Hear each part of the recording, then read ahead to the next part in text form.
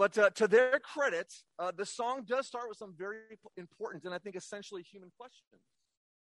But it's clear that the writer of this song did not read the book of Acts, because the song assumes many things that would be completely foreign to the earliest Jesus followers and the movement of the church in Acts.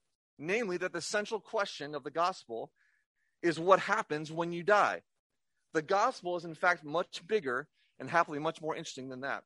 And this morning's text is another case in point. So if you would, in your Bibles, turn with me to Acts chapter 19. We're going to start in verse 8.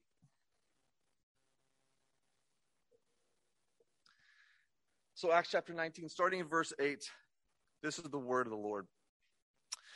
Paul entered the synagogue and for 3 months spoke out boldly and argued persuasively about the kingdom of God. When some stubbornly refused to believe and spoke evil of the way before the congregation, he left them, taking the disciples with him, and argued daily in the lecture hall of Tyrannus. I'm going to skip down to verse 11. God did extraordinary miracles through Paul, so that when the handkerchiefs or aprons that had touched his skin were brought to the sick, their diseases left them, and the evil spirits came out of them.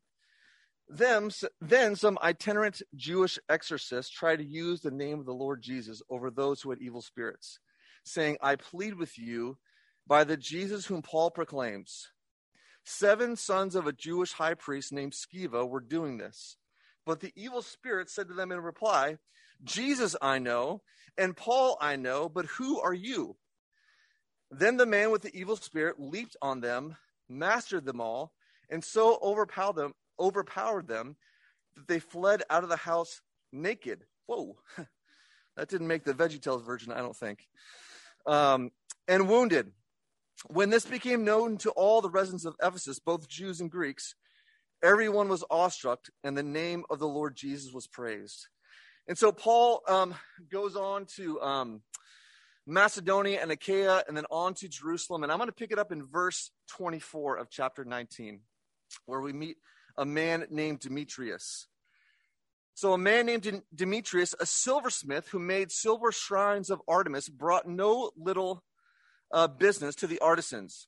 These he gathered together with the workers of the same trade and said, men, you know that we get our wealth from this business. You also see and hear that not only in Ephesus, but in almost the whole of Asia, this Paul has persuaded and drawn away a considerable number of people by saying that gods made with hands are not gods. And there's danger not only that this trade of ours may come into disrepute, but also that the temple of the great goddess Artemis will be scorned, and she will be deprived of her majesty that brought all Asia and the world to worship her. When they heard this, they were enraged and shouted, great is Artemis of the Ephesians. The city was filled with the confusion, and people rushed together to the theater, dragging with them Gaius and Aristarchus and who were Paul's travel companions. Paul wished to go into the crowd, but the disciples would not let him. Even some officials of the province of Asia who were friendly to him sent him a message urging him not to venture into the theater. Meanwhile, some were shouting one thing, some another, for the assembly was in confusion, and most of them did not know why they had come together. Some of the crowd gave instructions to Alexander, whom the Jews had pushed forward, who the Jews have pushed forward. And Alexander motioned for silence and tried to make a defense before the people. But when they recognized that he was a Jew, for about 2 hours, all of them shouted in unison, great is Artemis of the Ephesians. So I was a history major in college. And for all of you kids at home who are wondering what major you should do, if you become a history major, you too can have a lucrative career as a Young Life area director. So, but as a history major, on midterms and final exams, we would be asked to write essays that would sort of compare and contrast. So compare and contrast different events, historical figures, arguments, etc. So there are 2 sets of comparisons in this text that when drawn out and juxtaposed against each other, point to some important questions that I want us to work through this morning. So comparison number 1. Look at the beginning of our text in verses 8 through 12. On the one hand, you have Paul arguing in the synagogue for 3 months and arguing in the lecture halls of Tyrannus every day for 2 years. That's a long time. And on the other hand, the text describes what we might call various miraculous events, such as the removal of demons from people, sickness and disease being healed, even by just touching Paul's handkerchief and apron. Paul had an apron. Maybe he was a baker as well. Who knows? So the first part of this comparison, one might call an intellectual proclamation of the gospel. And the second, one might call an experiential proclamation of the gospel. And it's interesting to see these two very different forms of proclamation juxtaposed right next to each other. Paul did both. The leaders of the early church did both. Both are present throughout the book of Acts. Luke includes both. In fact, in this instance, they are included right next to each other. And in principle, most of us would nod our heads in agreement that these two forms of gospel proclamation are both legitimate and indeed important. But I think it's safe to say that in our modern Western American evangelical context, we tend to favor the former over the latter. If there is a pendulum, I would say that it has swung significantly towards the intellect. We tend to give more weight and credence to one's intellectual understanding, namely what one knows about the gospel, versus how one has experienced the effects of the gospel, or how one has experienced something that they intellectually know to be true. Some friends of ours, along with another couple, started this incredible nonprofit organization called Preemptive Love. And they do so much beautiful work throughout the Middle East. But when it first started in Iraq, they were helping to provide much needed heart surgeries for kids. And throughout their time in Iraq, many of their friends who were Muslim began to meet Jesus in their dreams, or as in Arabic, they call him Isa. And they begin to meet Jesus in their dreams, and Jesus begins to call them individually by name in their dreams to follow him. And many of them did just that. It was just incredible stories. But when they returned to the States and shared these amazing stories with various church groups, they were more often than not met with a significant amount of pessimism and distrust as to whether this form of gospel proclamation was and indeed these conversions were legitimate. And the question is, why did they get that response? Because meeting Jesus in your dreams doesn't fit that well in our neat and tidy systematic theology boxes that feed our intellects. And yet people do meet Jesus in their dreams. In fact, it's one of the many ways, particularly in the Middle East right now, that the Lord has used to reveal himself. Scripture itself even talks about it, and it continues to happen today. A hyper-focus on the intellectual gospel proclamation, as is the case with anything else, can lead us down the path of thinking that this is not just a way that God moves, but in fact is the way that God moves. And I think this emphasis can be traced back to the Enlightenment and the modern idea of trying to systematize very complex things. And in response to the Enlightenment thinking, the church in the West, understandably so, began to focus on proclaiming a rational, reasoned, and intellectually systematized form of faith. But this begs the question, have we fallen in love with the mind at the expense of the rest of the human person?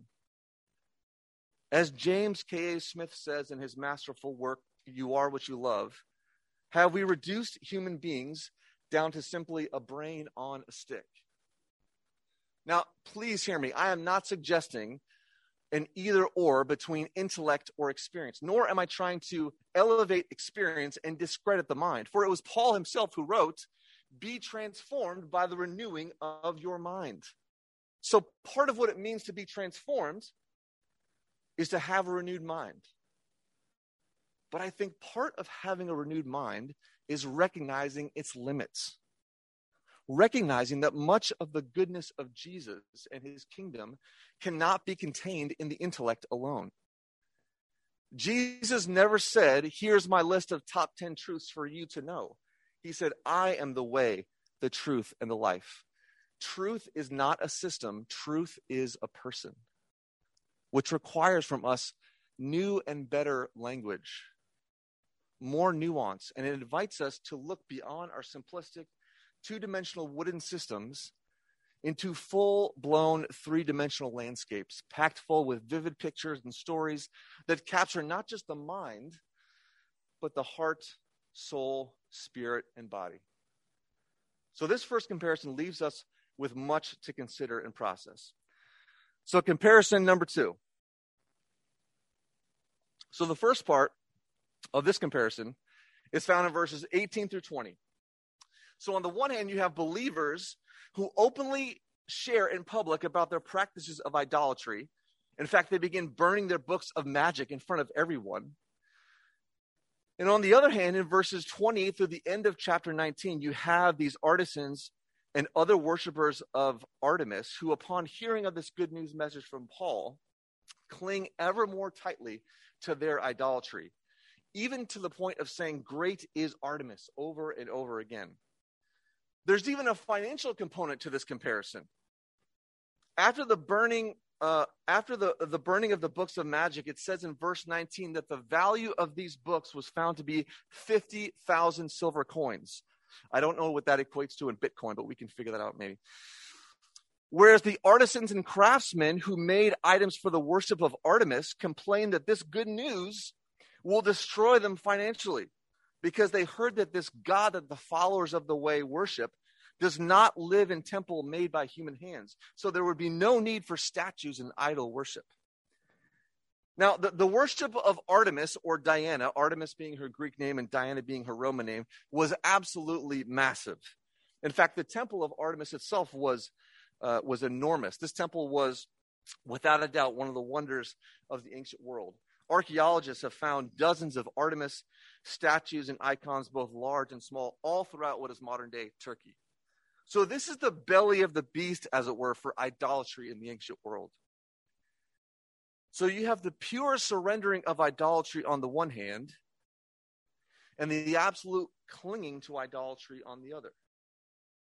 The latter is a white-knuckled grip on the things that were thought to give life, while the former is not just an open hand, it's actually an all-out throwing away of what is in fact destroying life in an effort to embrace the life found in Jesus.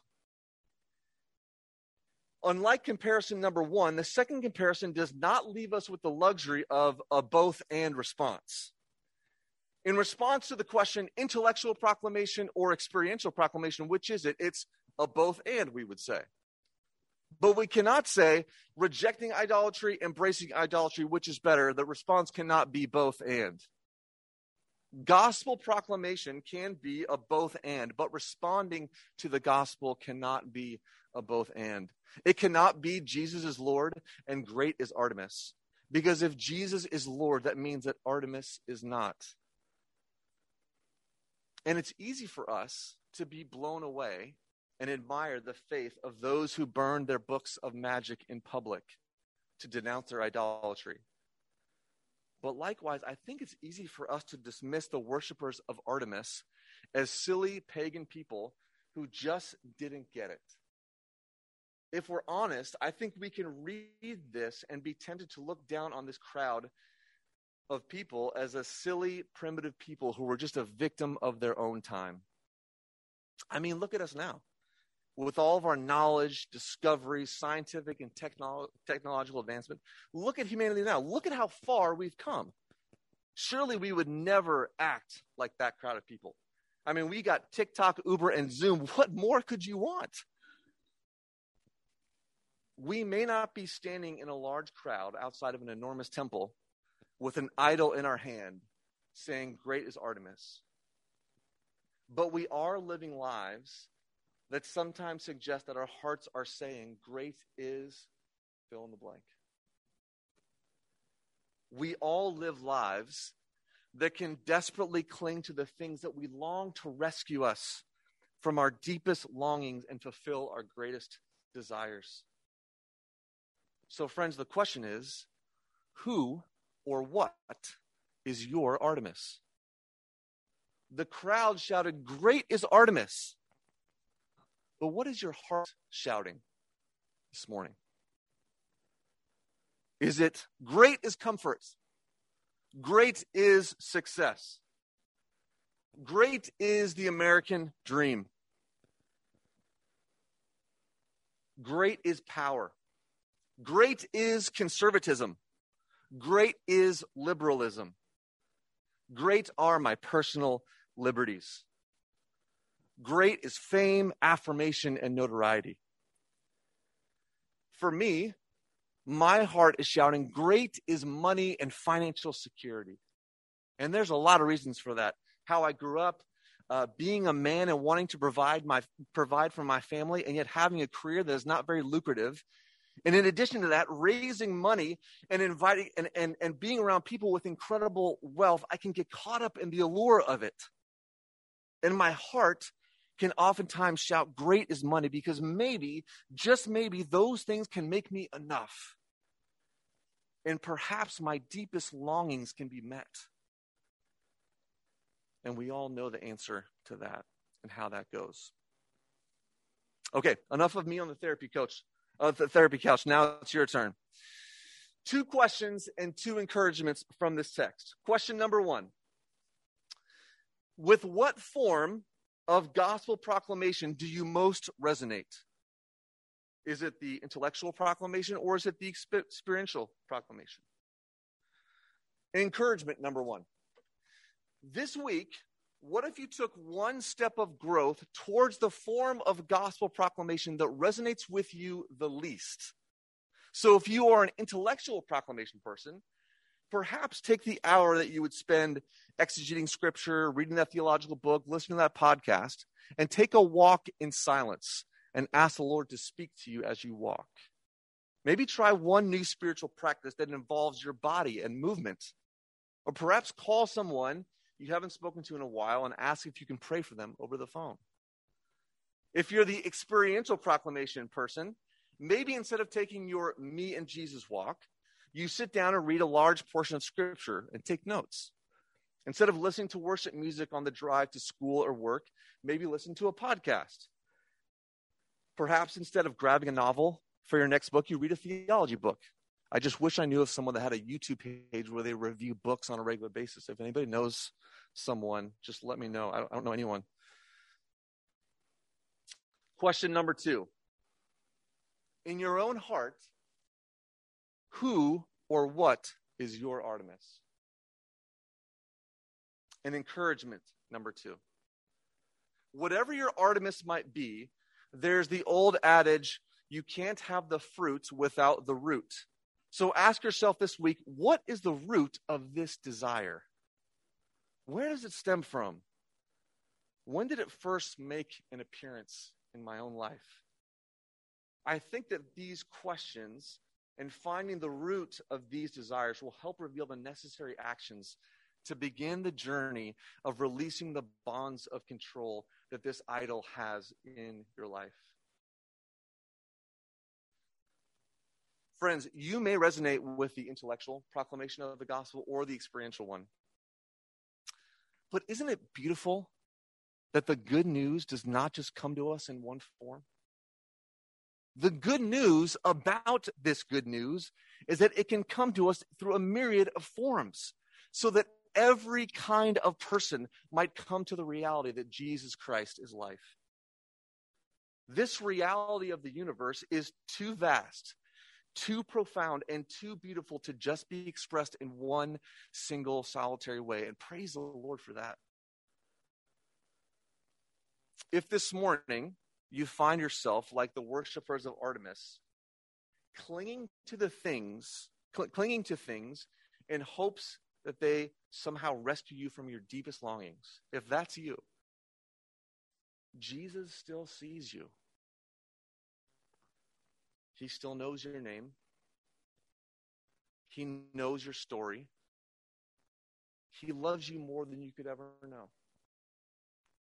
And that is the reason he is calling you by name, to release your grip on the idols that are robbing you of life and life to the full. The prologue to the Gospel of John describes the Messiah Jesus in this way. In him was life, and that life was the light of all people. So friends, may you not just know this life and light in your intellect, but may you, through the power of the Holy Spirit, experience this light and life today, right now, in this very moment. Because, church, this is what we were made for. Let me pray.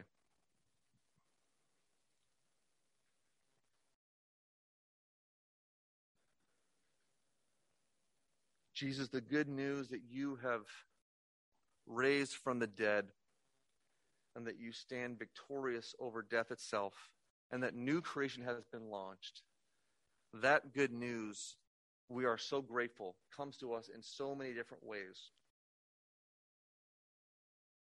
Thank you for your forgiveness, Lord, when we make your good news message too simplistic, too wooden, too systematized. Because we often miss so much that you have for us. I pray this morning that you, through the power of your Holy Spirit, would allow us to experience your life and light. I pray that we would know deep in our bones that we belong to you and that you deeply love us, even though we cling on to the Artemises in our life that we think can give us life. And I pray that we would be people who would have the courage to ask the question, where these desires come from? That we might be released from the bonds of control that these idols have in our life. We are longing to be free people because that's how you made us to live. So Lord, give us the courage to receive your forgiveness. Give us the courage to not just let the idols go, but throw them away and never look back. Because as far as the east is from the west, so far have you removed our transgressions from us. And I pray that's how far we would remove our idols from our life, Lord. Not because you are angry with us, but because you love us too much. Because you're longing for us to be free. So in the name of the Father, and the Son, and the Holy Spirit, free us, Father.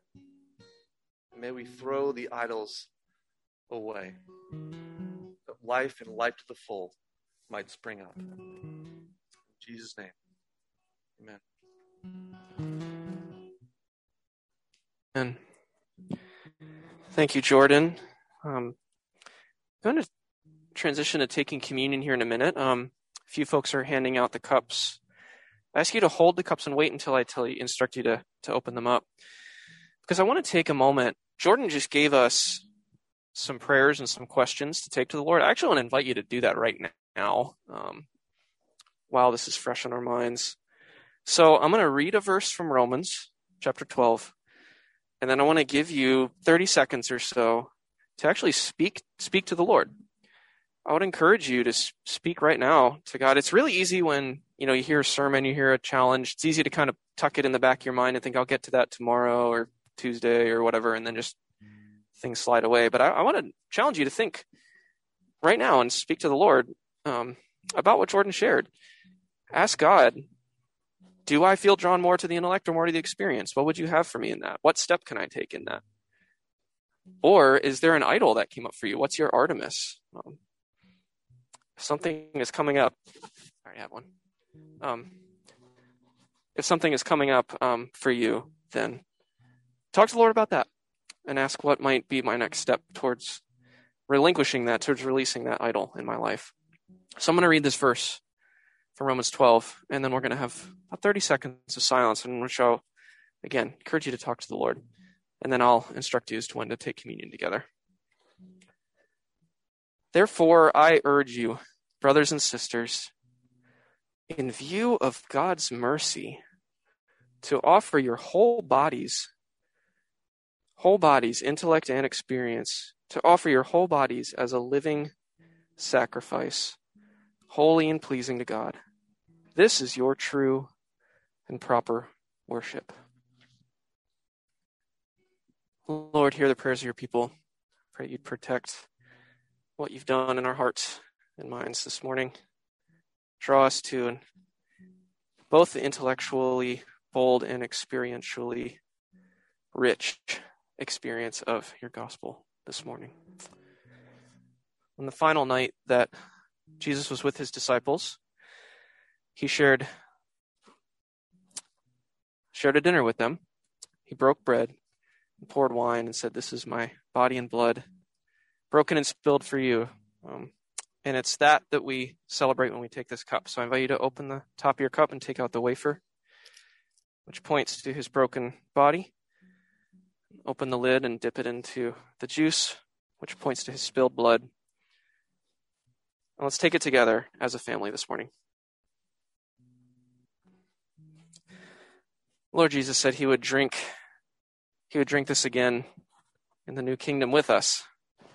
So I pray we be hopefully drawn in our imaginations towards that day this morning as we celebrate what our Savior has done for us.